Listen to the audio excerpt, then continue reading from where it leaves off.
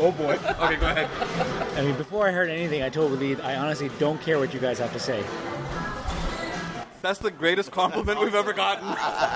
It fits in with the theme. And why does it fit in with your theme? Hey, y'all. You're listening to the Nobody Cares podcast hosted by Omar Usman and Adam Tafiki. Yeah! That voice you heard, that was Brother Tahir. And he wasn't even supposed to be on the podcast. But more on that later. Welcome to episode 2 of the Nobody Cares podcast. If you missed episode 1, Nobody Cares About Your Khutbah, check the show notes for the link to that. In this episode, we'll be talking about what makes a good burger and what makes a burger halal. And we've got 2 very special guests in this episode, so make sure you listen to it all the way through. If you have any comments or feedback, you can send Adam or myself a message on Twitter or Instagram. We'll link to those in the show notes as well. But this episode, it all started with a tweet. So Adam, do you remember where you were when you read the tweet? I was at work. When I read the tweet. And what did you think when you read it? What was the first thing that went through your mind? Like, what's going on? Like, anger, I guess? Really? Yes, I was angry. Did it derail your workday? It did. It did. Because I spent half an hour just focusing on this issue that shouldn't be an issue to be focused on. And all because of me. And all because of you, yes. Thank you, Omar. So, the tweet in question was a burger power ranking. And there was the initial tweet, but then there was an aftermath. I read your initial tweet too, and that made me angry as well. Also, your order was wrong. My power rankings were Shake Shack, In-N-Out, Five Guys, Whataburger, and you had beef with this, pun fully intended, because because Five Guys should be number 1. All right, like bar none, Five Guys should be number 1. Okay, that's fine. That's a legitimate difference of opinion, so to speak. But the aftermath had a bigger problem. Yes. Which, you make a left turn here? Okay. Oh, okay, I see which way you're going. All right. I'm not even going to bother cutting this out of the podcast. Okay. So, in the aftermath, someone tweeted at me saying that a particular halal restaurant in Dallas, and I'm not going to name names. If you'd like to sponsor the podcast, you can reach out to us. If you want your name mentioned or name dropped. But nobody really cares. That this particular halal institution had a better burger than all the ones that I had listed. And I said, okay, if you really want to get into nice burgers, there's another place here called Hop Dottie, which I think we are in agreement. Mm-hmm. Yep. Hop Dottie is the best burger in DFW. Yes. Okay. So no difference there. But that's on a higher... That's a higher price point burger. But they said that, or this individual tweeted at us saying that this halal restaurant was better than Hop Dottie. And then he proceeded to tag a number of friends who also brought forth their supporting testimony that this particular burger at this place was better. Now, you had an interesting response to this, which I'll let you elaborate on. I basically tagged or saved an image of a review of this said restaurant from a few years ago on Yelp, which is a pretty reputable, review place for food. And they wanted to give this same restaurant a negative rating because of just the cleanliness of the place. They observed certain things that happened with the restaurant worker and what they had done, and body parts they had touched before body making the parts food. they had touched, and trash they had taken out before they had made the food without washing their hands and without gloves.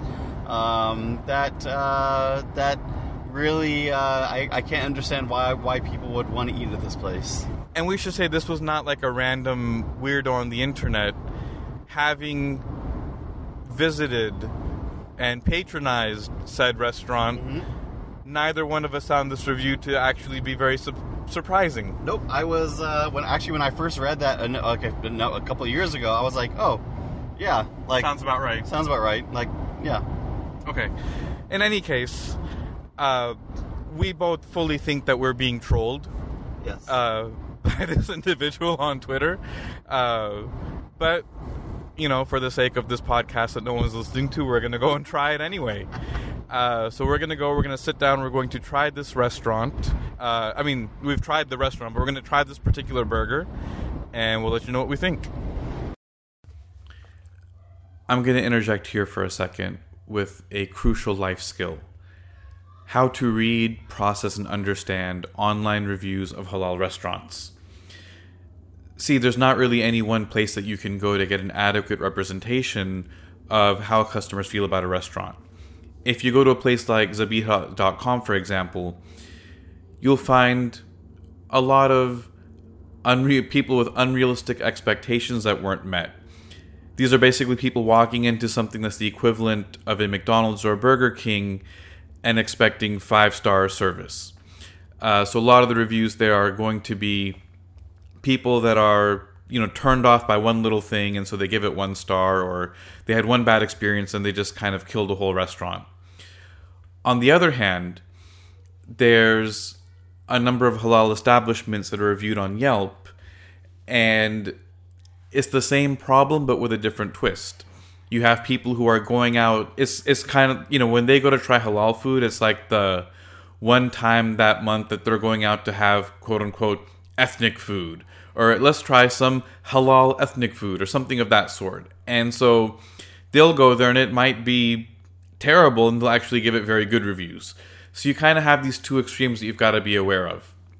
It's very important that you cross-reference the two, that you go through the reviews on a site like zabiha.com where you might find a few useful reviews, and you also cross-reference it with Yelp, and you look at the pictures, you look at the general reviews, and from there you can get a good feel for them, for the restaurant.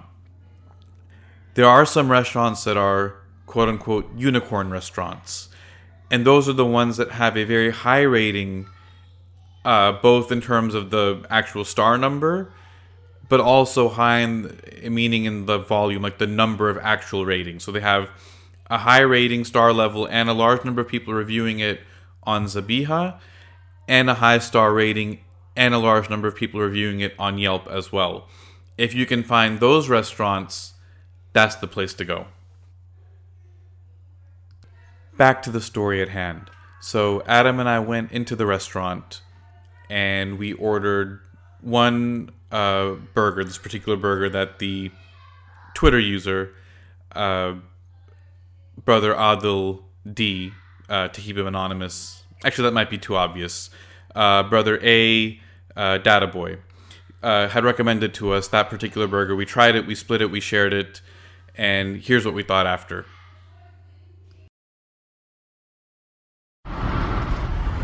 Alright, so we just exited said halal establishment and tried this particular burger that was highly recommended to us. Highly recommended. Very highly recommended to us on Twitter.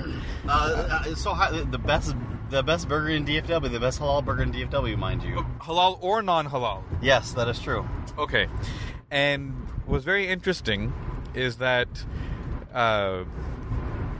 it had pineapple on it, which I'm a fan of pineapple until talking to expert Saqib Shafi, who said that extra toppings are usually made to cover up a bad tasting burger. Spoiler alert. More to come on this later. But back to the conversation. All that said, what was the verdict? Did this halal burger stack up? Adam, what are your thoughts? So very honestly, I was trying to keep an open mind, and it's not a bad burger, but it's also not great either, if that makes any sense. I've had worse halal burgers, if you will. But they can't see your air quotes on the podcast. Oh, yeah. But I don't see myself ever going there again to get when I say halal burger, that's not some place I would go back again. It wasn't like that. It just didn't impress me at all. And what were your thoughts? The same. I thought it was very underwhelming. I didn't think that it was good, and I think the lesson here, the real lesson in all of this, because we have to have a point, while we're wasting everyone's time with this discussion, is don't believe everything on Twitter. Yes. I think that's a very important takeaway, especially when it comes to food. I agree. And I will say about the burger, I'm not trying to be a snob where I was looking for like a crust and like a bunch of other stuff. Like, I don't expect that stuff from a halal place or a Zebia place. But I wasn't impressed with the burger. Okay. So, over verdict, underwhelming, not a good burger. I don't ever see myself going there to get food unless like someone went and got it, then I might eat it, but like, don't chop up the lettuce and then put it in the burger. Like, give me an entire like piece of lettuce. Like, they threw like chopped vegetables and threw it on the burger. That's just not. And if you're gonna say you're pineapple in a burger, like, have the entire pineapple on there. Don't give me like pineapple chunks that you get out of a can and throw it on a burger. This is not how it works. I'm sorry. Shots fired. All right. Yeah. I think they won't ask us for a sponsorship anymore after that. But to Brother Adil on Twitter, if you were trolling us, well done. You win 1,000 internet points. I think that's fair. Yep.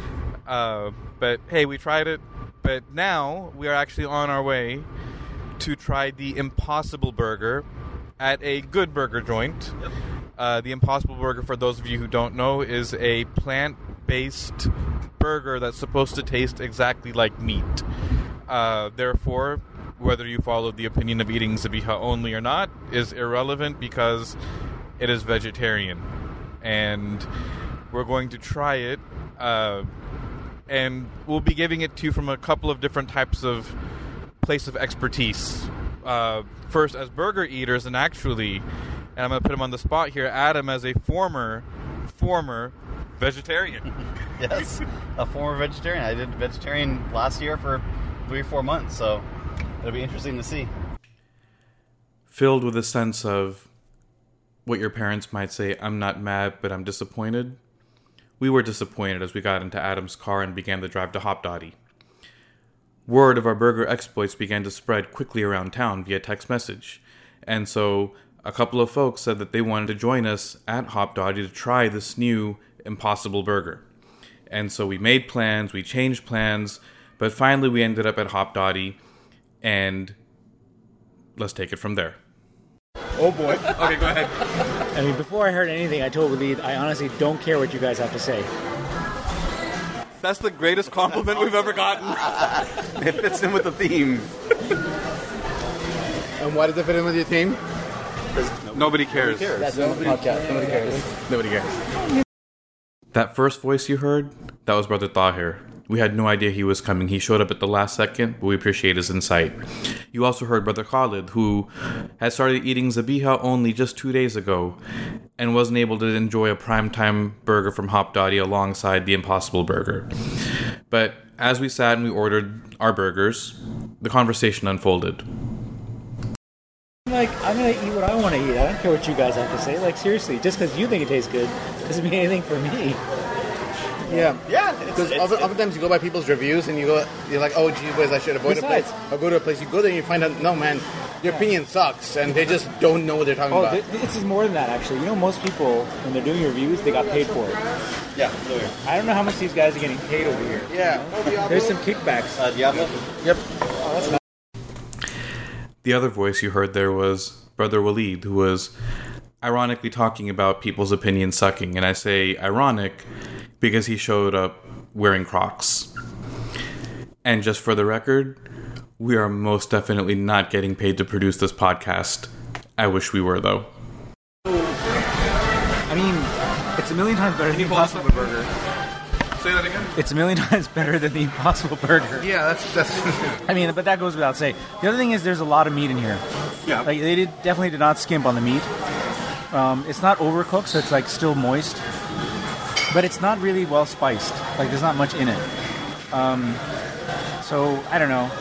And then kind of the overall presentations, I think a little more cheese would probably be helpful.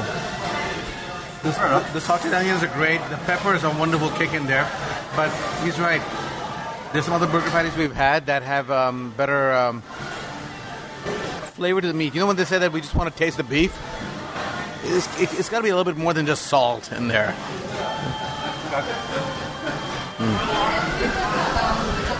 That was the Desi Uncle take. Yes. Oh, did you want my Desi accent? I can do that too. Let's go. That is that is. No one's gonna believe it though. That is that masala in there. that is literally. I want my burger to taste like a kebab. Yeah. Not just that, but it's gotta be Zabiha, 'cause, you know. We didn't really record a whole lot more while we were eating. It was getting kind of strange holding this recorder in everyone's face while we're trying to eat burgers like we're some social media influencers with millions of followers or something like that.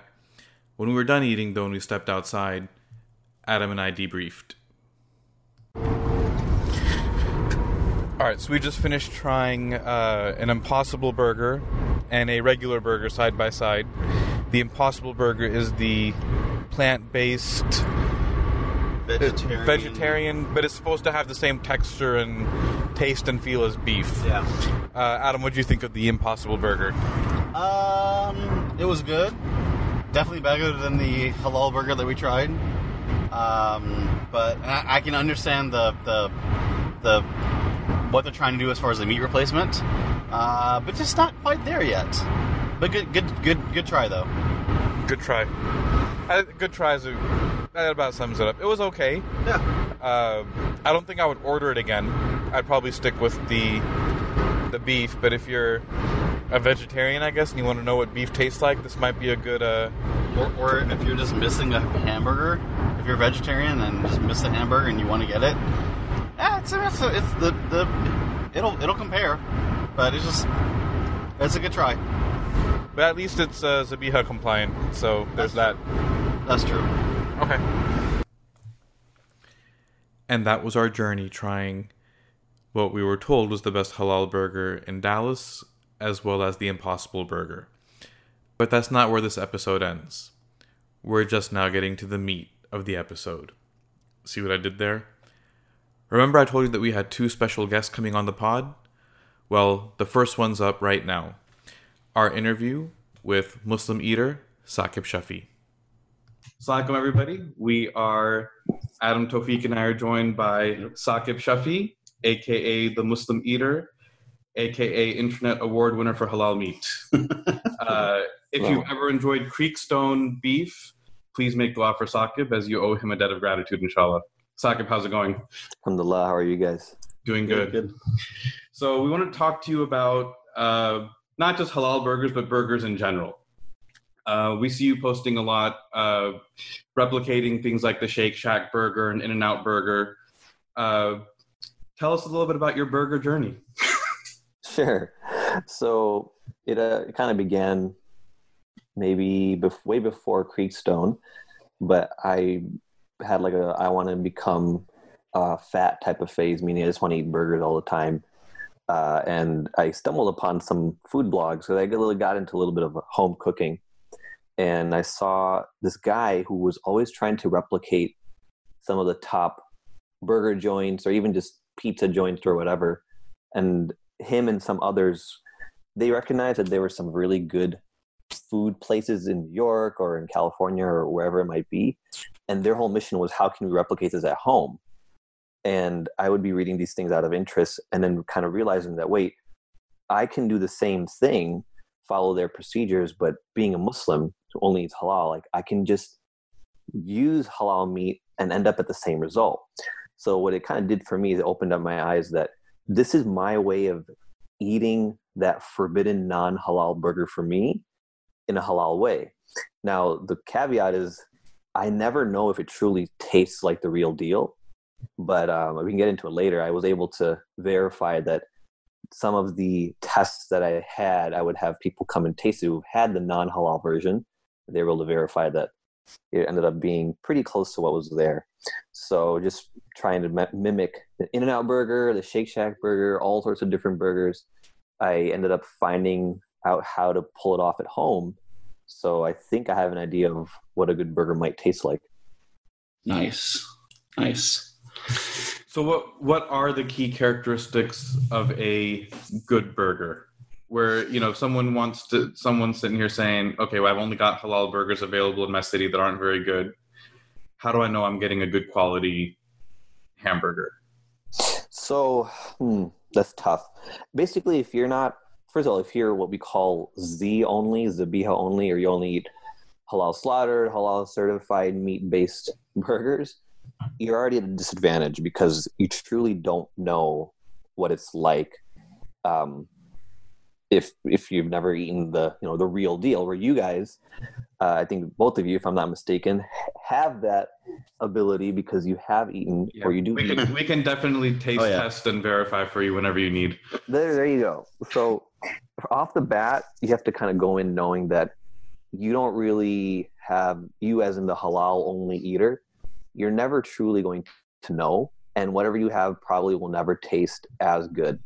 There's just an unfortunate handicap that we have, which is the halal restaurant, that it's servicing a bunch of Muslims. Most of these Muslims are immigrants or from immigrant families, or your second generation. You've never experienced it, and whatever they give you, you're just going to think, oh, this must be what it is. It's probably pretty good, if not, at worst, like a C+. And then you end up walking away thinking like, okay, that's exactly what I've been missing my whole life, and I think it was great. When in reality, you're just, ignorance is bliss. You have no idea. There's no like Matrix moment where they've given you the red pill and they unplug you, and you don't realize that you don't know what you're talking about. You have no idea what real food is or real burger is.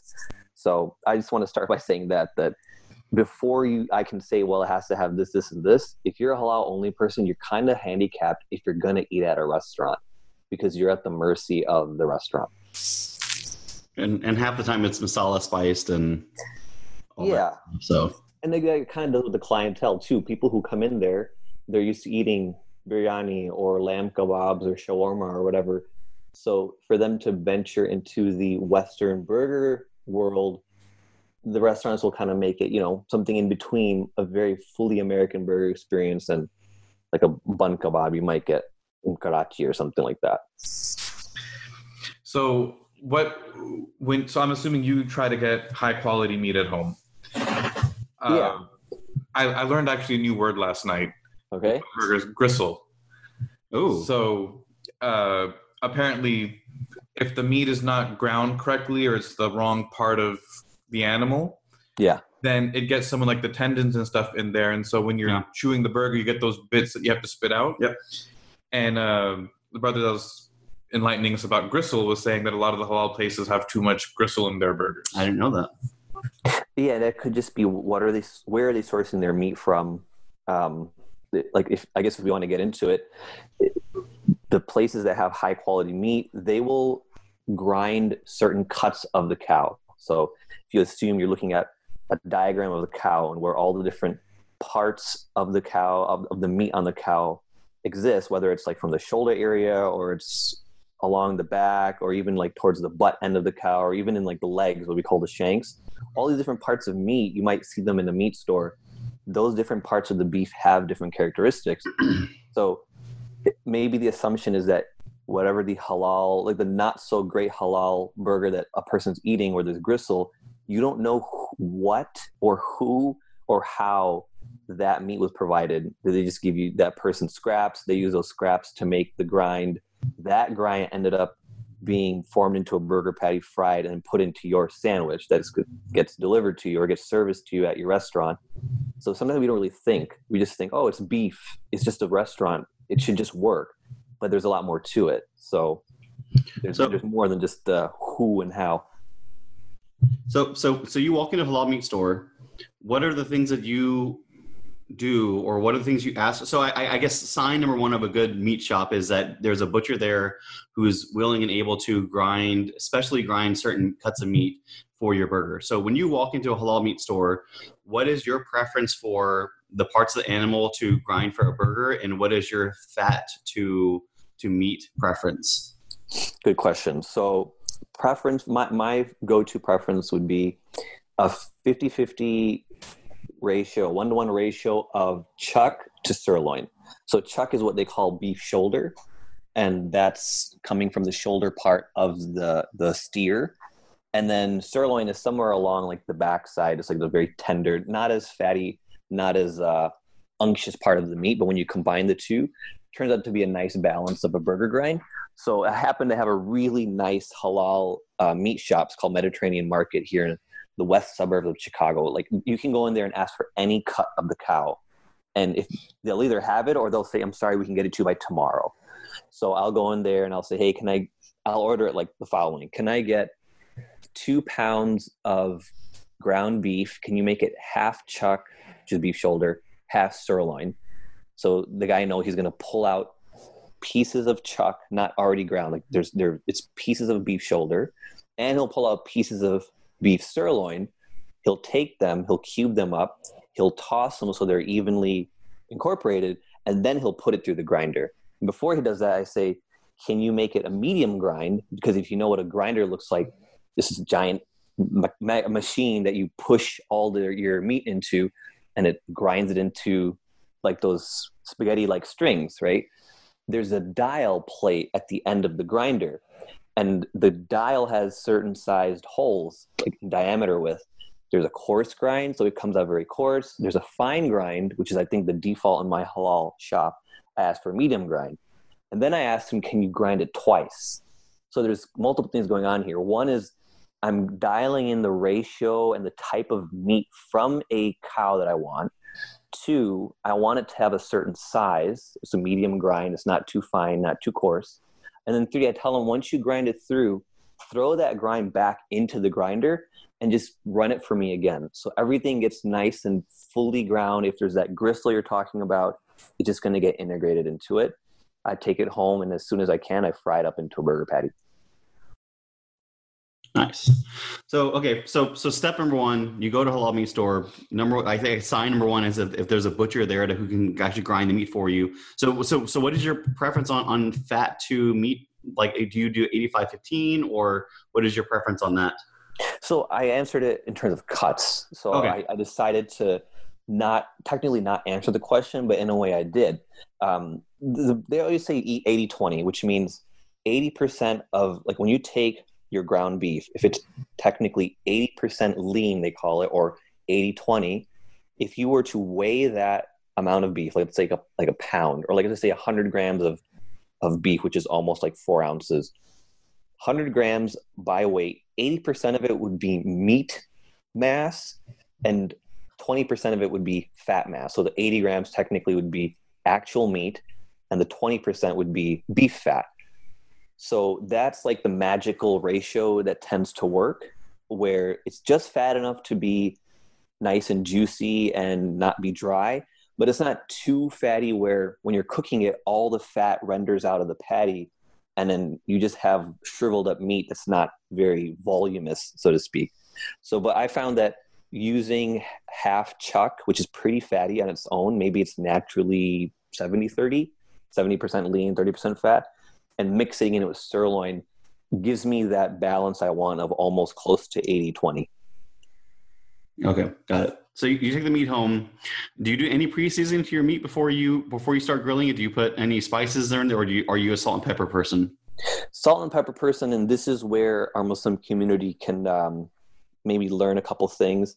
We're so used to making kebabs because that's what we grew up making back home, or at least our parents did, and what we're used to when we think of halal meat, ground beef type of applications, kebabs.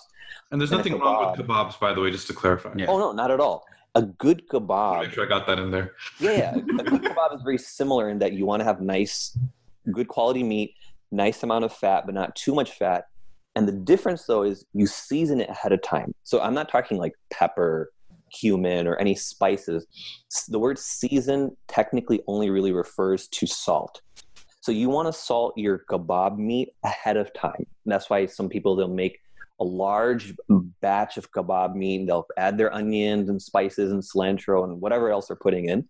But the main thing is the salt goes in and it sits in the meat, sometimes overnight, sometimes they'll make it a day in advance.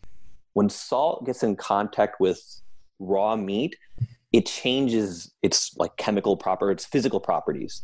There's like a lot of nerdy stuff you can read about it online. The difference though is, let's say you took a burger patty and you salted it the day before you cooked it. And then you took another burger patty, same size, you salted it right before you grilled it for a burger. The two different burgers would taste the same because it's just meat and salt, it's beef and salt, but they would feel different. Their texture would be different. One of them would be very kebab-like. The patty would be kind of springy. If you were to squeeze it, it would stay together. It might be juicy, but if you were to like lift the burger out and hold it from the tip and kind of let it dangle from your fingers, it would stay intact. Whereas the one that you salted just before cooking, if you try to do that, the whole thing would fall apart, which might not sound like the best thing, but actually for a burger, that's what you want. The texture should be almost like it falls apart in your mouth as you eat it inside the bun, and that's why you stuff it into a bun. So to answer your question, I don't season the meat until just before cooking. What I'll do is I'll bring it home, I'll form it into patties. Just before it hits either my grill or more likely my indoor pan, like a cast iron skillet, I add all the salt on both sides of the patties and I start cooking right away. And I add enough where it would be the same amount if I had mixed it in. You put it all over one side and put it all over another side. Oh, you mentioned cast iron skillet. So here's, if I don't have a barbecue grill, what's the best tool to use to cook the burger meat on? Cast iron skillet is kind of the way to go. It's basically like a flat top griddle. So like, we're bringing it back to restaurants. If you see like videos of how they make burgers, the famous ones are like Shake Shack or In-N-Out, but even like the Usly burger, like it's kind of silly, but you can look up videos of like the 1930s burgers that were made in America. It's just a giant flat top, like any restaurant would have. And then they just take a mound of meat and they just smash it on the flat top. And what ends up happening is, as the burger is cooking and it's got fat in there, that fat starts to melt or render out. And then that bottom side of the meat that's like slammed and pressed against that flat top, it starts to fry in its own beef fat. And then by the time that gets nice and brown and looks really good and smells good, the guy flips it, he tops it with cheese, and he puts it on a bun.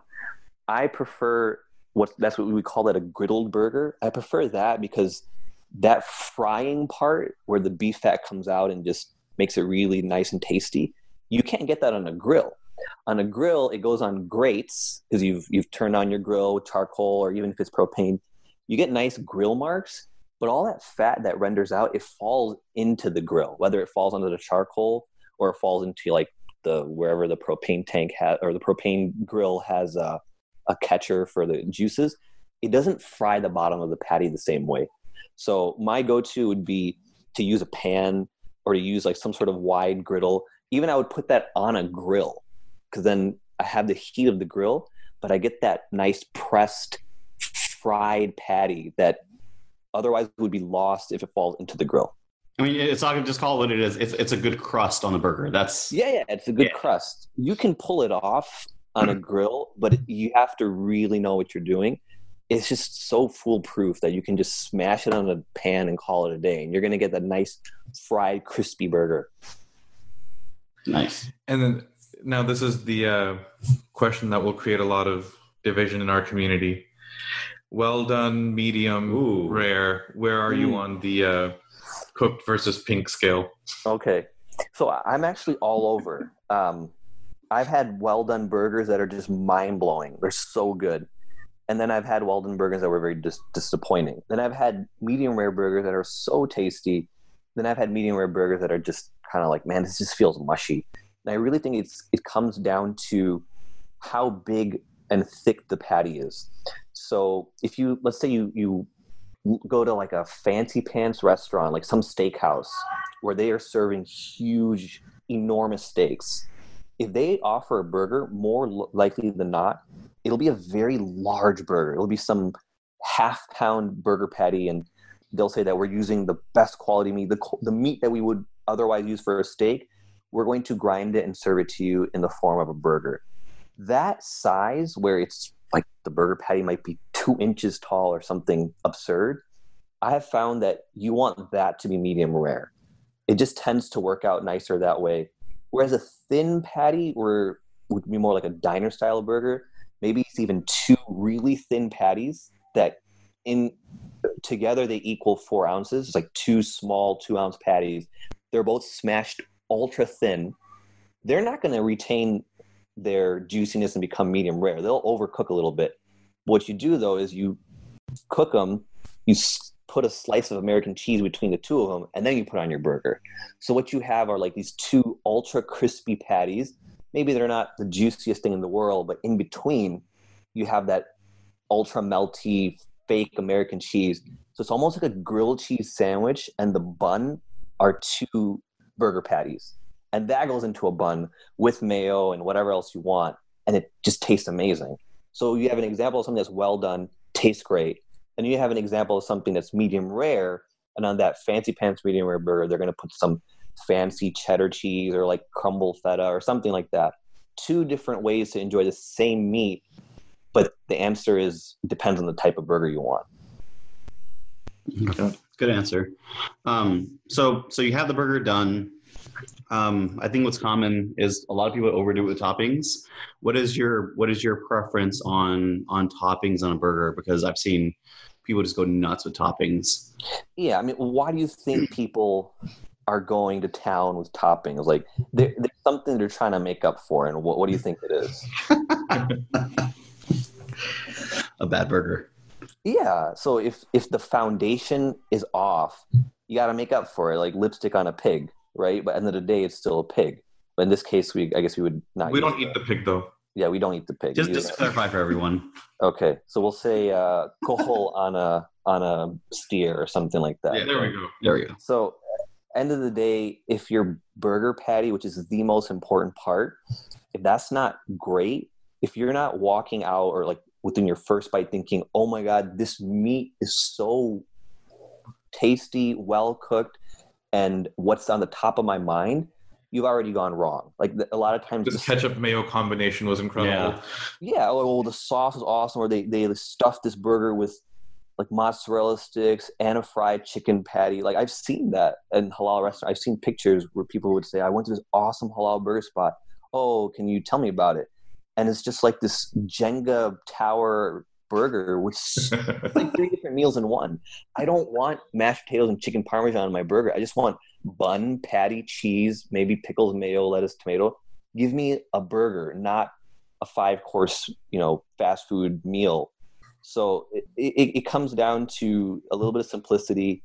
If I want a diner burger, which is that smashed, crispy American cheeseburger, I definitely want pickles. I want mayo, maybe some sort of like burger sauce or secret sauce. But I'm definitely a lettuce and tomato type of guy too. I want that classic looking American burger. Maybe some caramelized onions. That's kind of the way to go. I was really influenced by In-N-Out and Shake Shack, and I've tried to marry the two into my favorite home burger. Nice. Let me do a little bit of wrap up here. What's the best halal burger you've had that you didn't make? Let's say, so I have had Shake Shack. There was a time in Chicago when they first came out, they were about to open and everyone was on their case. Like, are you guys using Creekstone? And they were actually very open about it. So the moment that they confirmed it, Muslims came and like an army of Muslims showed up. And I actually went there beforehand just to kind of test it out. And the management was very open about it. And then when we came in hordes, they kind of closed it up. They stopped confirming that it was Creekstone. Very typical. Yeah. That's like Chick-fil-A here had a halal, one halal supplier and they ruined it, man. Yeah. So wow. I remember when hearing about that, but I didn't hear any follow-up and other people were commenting. No, because you know how our community is. There's all these uncles just calling up Chick-fil-A restaurants, talking 15-year-olds being like, is your meat halal? Yeah. You're like, what the heck's going on?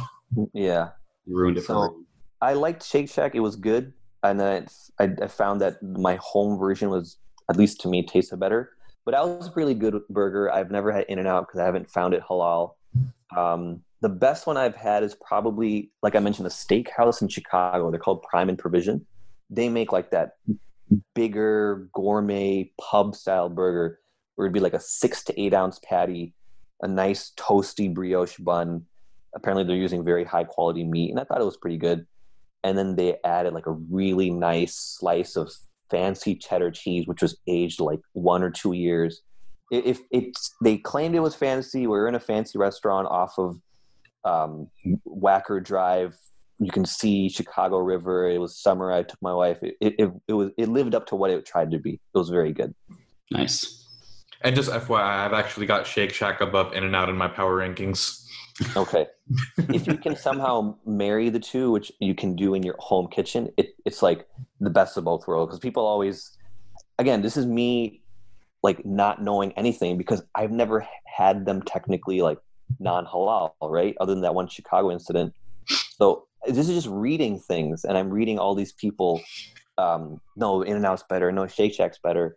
And then you find on the internet, what if we were to combine the two? And I think used to be when Shake Shack was only in New York and In-N-Out was only in California.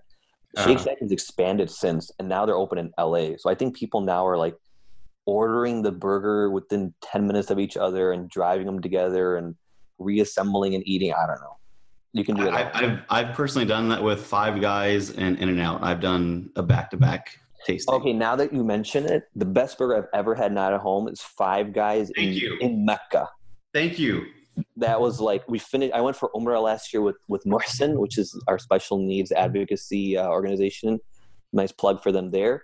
The moment we finished Umrah, we walked straight to Five Guys, and we had a burger, and I was very. But I will say this: the halal food, like in Saudi, like smash burger in Mecca was good. Smash burger here, I would never voluntarily go and eat.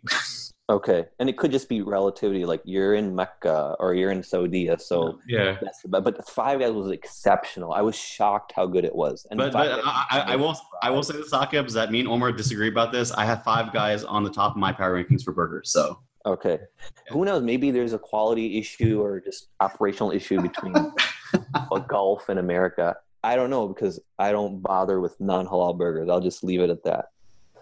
All right. Okay. Any closing? Actually, just let everyone know where they can find and follow your stuff on social media. Yeah, sure. I'm on Instagram. My handle is Saqib S. Shafi, and my website is muslimeater.com. And there's a couple of articles I've written on burgers. I actually have a recipe on my blog, muslimeater.com, how to make a halal In-N-Out burger. And the story behind it is fun. You can read about it. I basically went to San Francisco for vacation, and I drove past all these In-N-Outs, and I was very depressed. And I thought to myself, like, why should I be sad? I'll just make it at home. And that's kind of how the journey began. Awesome. We can probably post on the notes and everything. So yeah. We'll link everyone up to your stuff. And all right, man, Jazakallah khair. Yep, Jazakallah khair, guys. Please make sure you check out Saqib's website. And we've got one more special guest. Let's dive right in.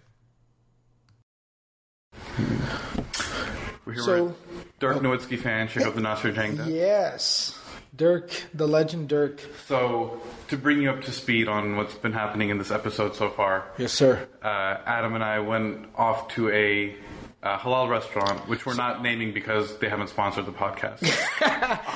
But wait. Shouldn't it start a step further back? Didn't it all begin with like you guys getting into some internet beef? Yeah, we covered pun intended. And I made the same joke. Okay, so this is gold. All right. So you guys got into a little bit of a heated Twitter exchange, yes, as the sophisticates would call it, and that led to you guys actually going there and trying the burger. Yes. And from what I had, I think, initially shared with you, but we just spoke about it off mic, I could have told you that to be gentle, because the Prophet would not severely criticize food, because, there's some people who have no food. It is not a burger that I would go out of my way to go and consume. Yeah. Is that fair to say? That's about what we... Yeah. If it would serve to you, then it's fine to eat, but you wouldn't... Go drive out there, especially from where I live. Let's just say it's about 30 minutes. Yeah. That would make no sense. No. Yeah, that's what I thought. There's always better options nearby. And then we tried the Impossible Burger. At Habdadi's. Yes. Which I was supposed to be a part of, but I apologize. I couldn't make it. But how was that? It It was okay. Oh, interesting. Plot twist. Plot twist. We thought it was going to taste... It didn't taste exactly like beef. There was a noticeable difference. Well, yeah, if it didn't walk and talk, brother. But it tasted better than any vegetarian burger I've ever had. Really? Better than any other veggie patty. Okay. You want me outdo you on there? Let's I've do never it. had a veggie patty in my entire life. Listen, if beef's not available, I'm not going to eat a veggie patty. I'd rather just eat fries, drink a shake, and just call it a day. That's usually a better option. Yeah. So, and then, apparently y'all spoke to the legend? We did. Really? Saqib Shafi, Muslim eater. And he gave us the whole lowdown on how to actually make a good burger. So, I will tell you, there's I can probably think of like 4 or 5 burgers that I've had that I was like, wow, that's a really great burger, right? At like restaurants, at establishments. I'll get to this in just a minute. Just a disclaimer, I am strictly Z. I just grew up that way and I feel comfortable doing that. So, even places that accommodate the Z, I can probably think of 4 or 5 places where I've had a really, really good burger. But to date, the best burger I've probably ever had that I enjoyed the most was actually made by Mr. Saqib himself. And that's believable. Yeah, I went to his house. He grilled me a burger. And I was like... I'm a big guy for anybody who's seen me, but I surprisingly don't have a really large, I don't have the capacity to eat a lot at one time. So I normally eat 1 burger and I'm done. I've never been able to eat 2 burgers, but I remember requesting a second burger at his place. Yeah. It was that good. And interestingly, I spoke to him a lot about what makes such a good burger. So he told me the kind of meat to order, get it fresh. And he told me exactly how thick to make the patties. Then he talked to me about exactly how to cook it. He was on charcoal. I have a propane, tank grill at home. So he explained to me how to cook ideally on a propane grill. I followed his formula to the T. And I have to say, and this is going to sound really conceited, but the second best burger I've ever had was my own. But that's because it's not really something I made. I just got the ground beef. You just followed the formula. I got the ground beef. I made it into the patty, the thickness that he instructed. I threw it on the grill. I took it off the grill, put it between 2 pieces of bread, and I ate it. There you go. And it was glorious. So yeah, that's been my burger kind of, I guess, journey. Yes. Your burger journey. My burger journey. Now the $1 million question: what makes a burger halal? What makes a burger halal? That's a really, really good question. I guess what I'll basically say is this, right? I do think... So there's 2 things the Quran talks about, right? Halal and tayyiban. Sequence is very important. So it first talks about a halal, then it talks about tayyib. A halal means permissible. The meat is permissible. And tayyib means that it's also good in quality. A lot of people kind of bring up the issue of whether it's halal or not, why don't you focus on quality? Well, you have to kind of follow the Quranic sequence. First, you have to make sure it's halal, then you ensure the quality of it. So the halal is the prerequisite. Halal is the prerequisite. So if it's not something that's disputed, I'm talking about if it is very clearly haram, let's just say, it's got some, pork mixed in with it, or I know that's not, I don't even know if that's a real thing, but I'm just talking out loud here. Let's just say it's clear. It's a bacon burger. It's a bacon burger. It's clearly demonstratively haram. Then somebody trying to make an argument of the quality of the meat is an irrelevant argument. So the grass-fed beef with bacon on it is a no-go. No, the person's just not really following the prescription of the Quran. Okay. So halal's the first part of it. Now, halal's a tricky thing, right? Because there's a difference of opinion. And I do have to say, a lot of shade gets thrown around about, that opinion that people say is legitimate actually isn't legitimate. I can't talk to people like that. Yeah. Because that's kind of like the era we live in now. Here's a fact, fake facts. And it's We can't even talk anymore. We have no common ground. We have no common ground. We can't discuss anything. It's a precept of any conversation, debate, discussion, is that there has to be a set of facts that we agree upon. So if somebody's just going to keep on being like, yeah, but that's not really legitimate, then we can't talk.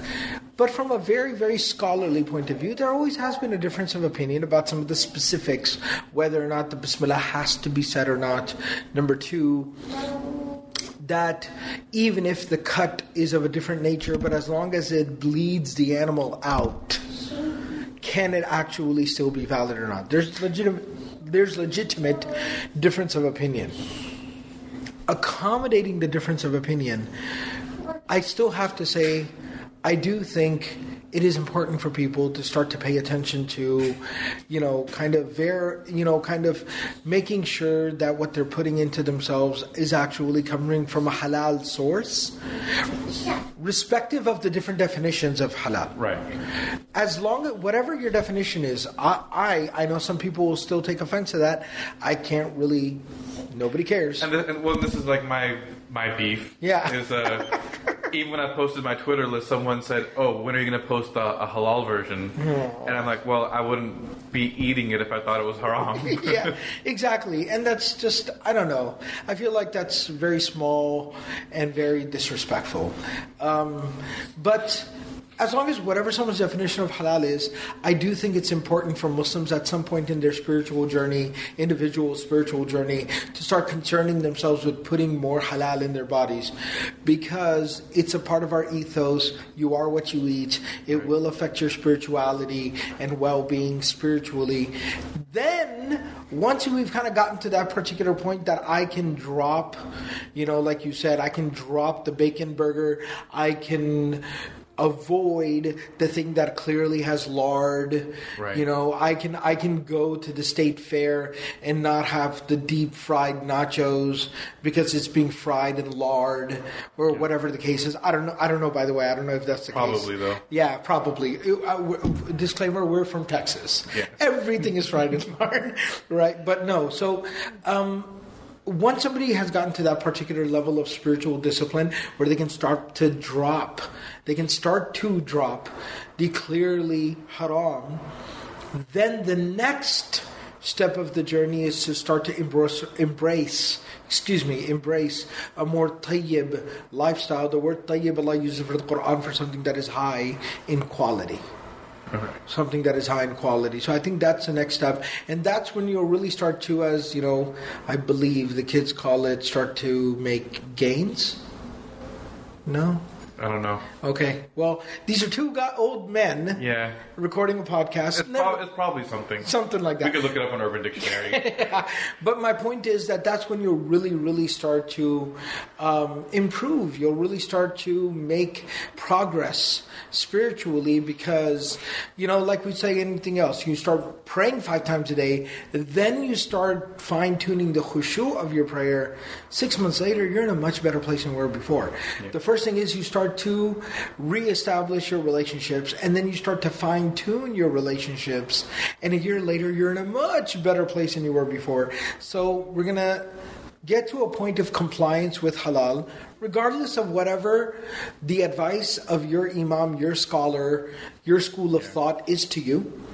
And then once you get to that point of halal, then you can start to fine-tune the tayyib part of it, the quality part of it, and 6 months to a year later, you'll just be in a much, much better place than you were before. So one last question on this, because we're solving all the fiqh issues of the Ummah on this podcast. Yeah. But is the presumption of food served that it is halal by default or haram by default? And the reason that I ask this is because there's, we all know that dude that goes to a restaurant and then asks to see receipts. Yeah. And we don't mean metaphorically like Twitter terminology, but actually see the receipts of the meat purchases. Like walk into the back. Or they'll go to someone's house and ask them, where did you get this meat from? Yeah, they'll berate the owner or berate the host. No, so from a technical point of view, philosophically, food, like vegetables, fruits, things like that, breads, etc., grains, the default of those things is that they are halal. The default for meat is that it is not halal by default. Okay. There's only one reason for that. Because it used to be a living, breathing creature. So because of the sacredness of life, and that's why, like, if I, an animal that doesn't need to be hunted, like a cow, if I was just, or a goat, let's say, right? If I'm standing here and I just kind of like take a shotgun and I like blow a goat's head off, that animal's not halal to eat. Because of how I violated that creature. Okay. And I will be held accountable for violating the life of that creature on the Day of Judgment. So that's why, to ensure that that life was taken in a respectful manner, in an appropriate manner, not for sport, but for need, for food, for consumption. That's why the default of a piece of meat, like a raw, somebody just throws down a big chunk of meat on the table, the default of that is not halal. The default of that is haram. First of all, I don't know what animal it's been cut out of, and I don't know if that animal was like killed for game, or was found dead by the road, or what the deal was. That's why. However, once there is a context, once there's what's called a qarina, there's a context, then the context can dictate that in this scenario, in this context, the presumption is halal. So if you go like on Ahmed, Hajj. like Ahmed's meat shop with a giant halal sticker in it, with like everybody and their grandmother literally, right? And you like walk into the restaurant with the owner after Jummah. Yeah. And then all of a sudden I'm back there interrogating him. That is not a proper course of action. Going to my Muslim neighbor, Muslim friend, cousin, uncle, aunt, neighbor, whatever's house, and then creating a scene and an issue. Now, I know very clearly that this person buys their meat from somewhere where I'm not comfortable eating the meat from there, for instance, or they tell me that, that's a different story. But if there's no clear declaration of that, then all of a sudden creating a scene and an issue, I do not agree with that at all. For the record, like, people who buy meat that's not zabiha in their home, they usually they're very forthright. And just saying, hey, this meat came from Kroger. Yeah, I've had a buddy in the past. I've never known anyone to like slip in non-zabiha meat like just to fool somebody. I've had a buddy in the past who just basically was kind of like, look, if you're particular about Z, then I wouldn't, have the chicken, but you can have the beef. Yeah. And I was like, all right, cool, I appreciate it. But again, I'm not going to create a scene. Yeah. So, yeah, I don't agree with that course of action at all. Okay. Cool. So, Rab, any last comments? No. This is the Nobody Cares podcast, so everything flies. Everything goes. No, there's one particular thing. I am not kind of like a super, I have decent taste. I know good food when I eat it and stuff, but I'm not like a super, super crazy foodie. I'm not really heavily into cooking and all that kind of stuff. So sometimes I do find that culture a little bit kind of overindulgent, but I do have to say, I do appreciate Saqib for kind of,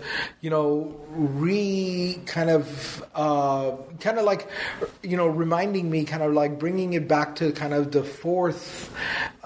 forefront of my mind, that when you look back at some of our parents' generation, grandparents' generation, they were so fond of like cooking and eating at home.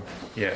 And sometimes growing up, I kind of assumed that was either just because they were like desi, or they were fobs, or they were cheap, or et cetera, et cetera, et cetera. And then all of a sudden, when the halal scene kind of takes off and there's a lot of halal restaurants, you kind of go crazy for a little while. Yeah. Eat out here, eat out there. And like 5 nights a week you're eating out, which financially does destroy you. But and health-wise too. Health-wise.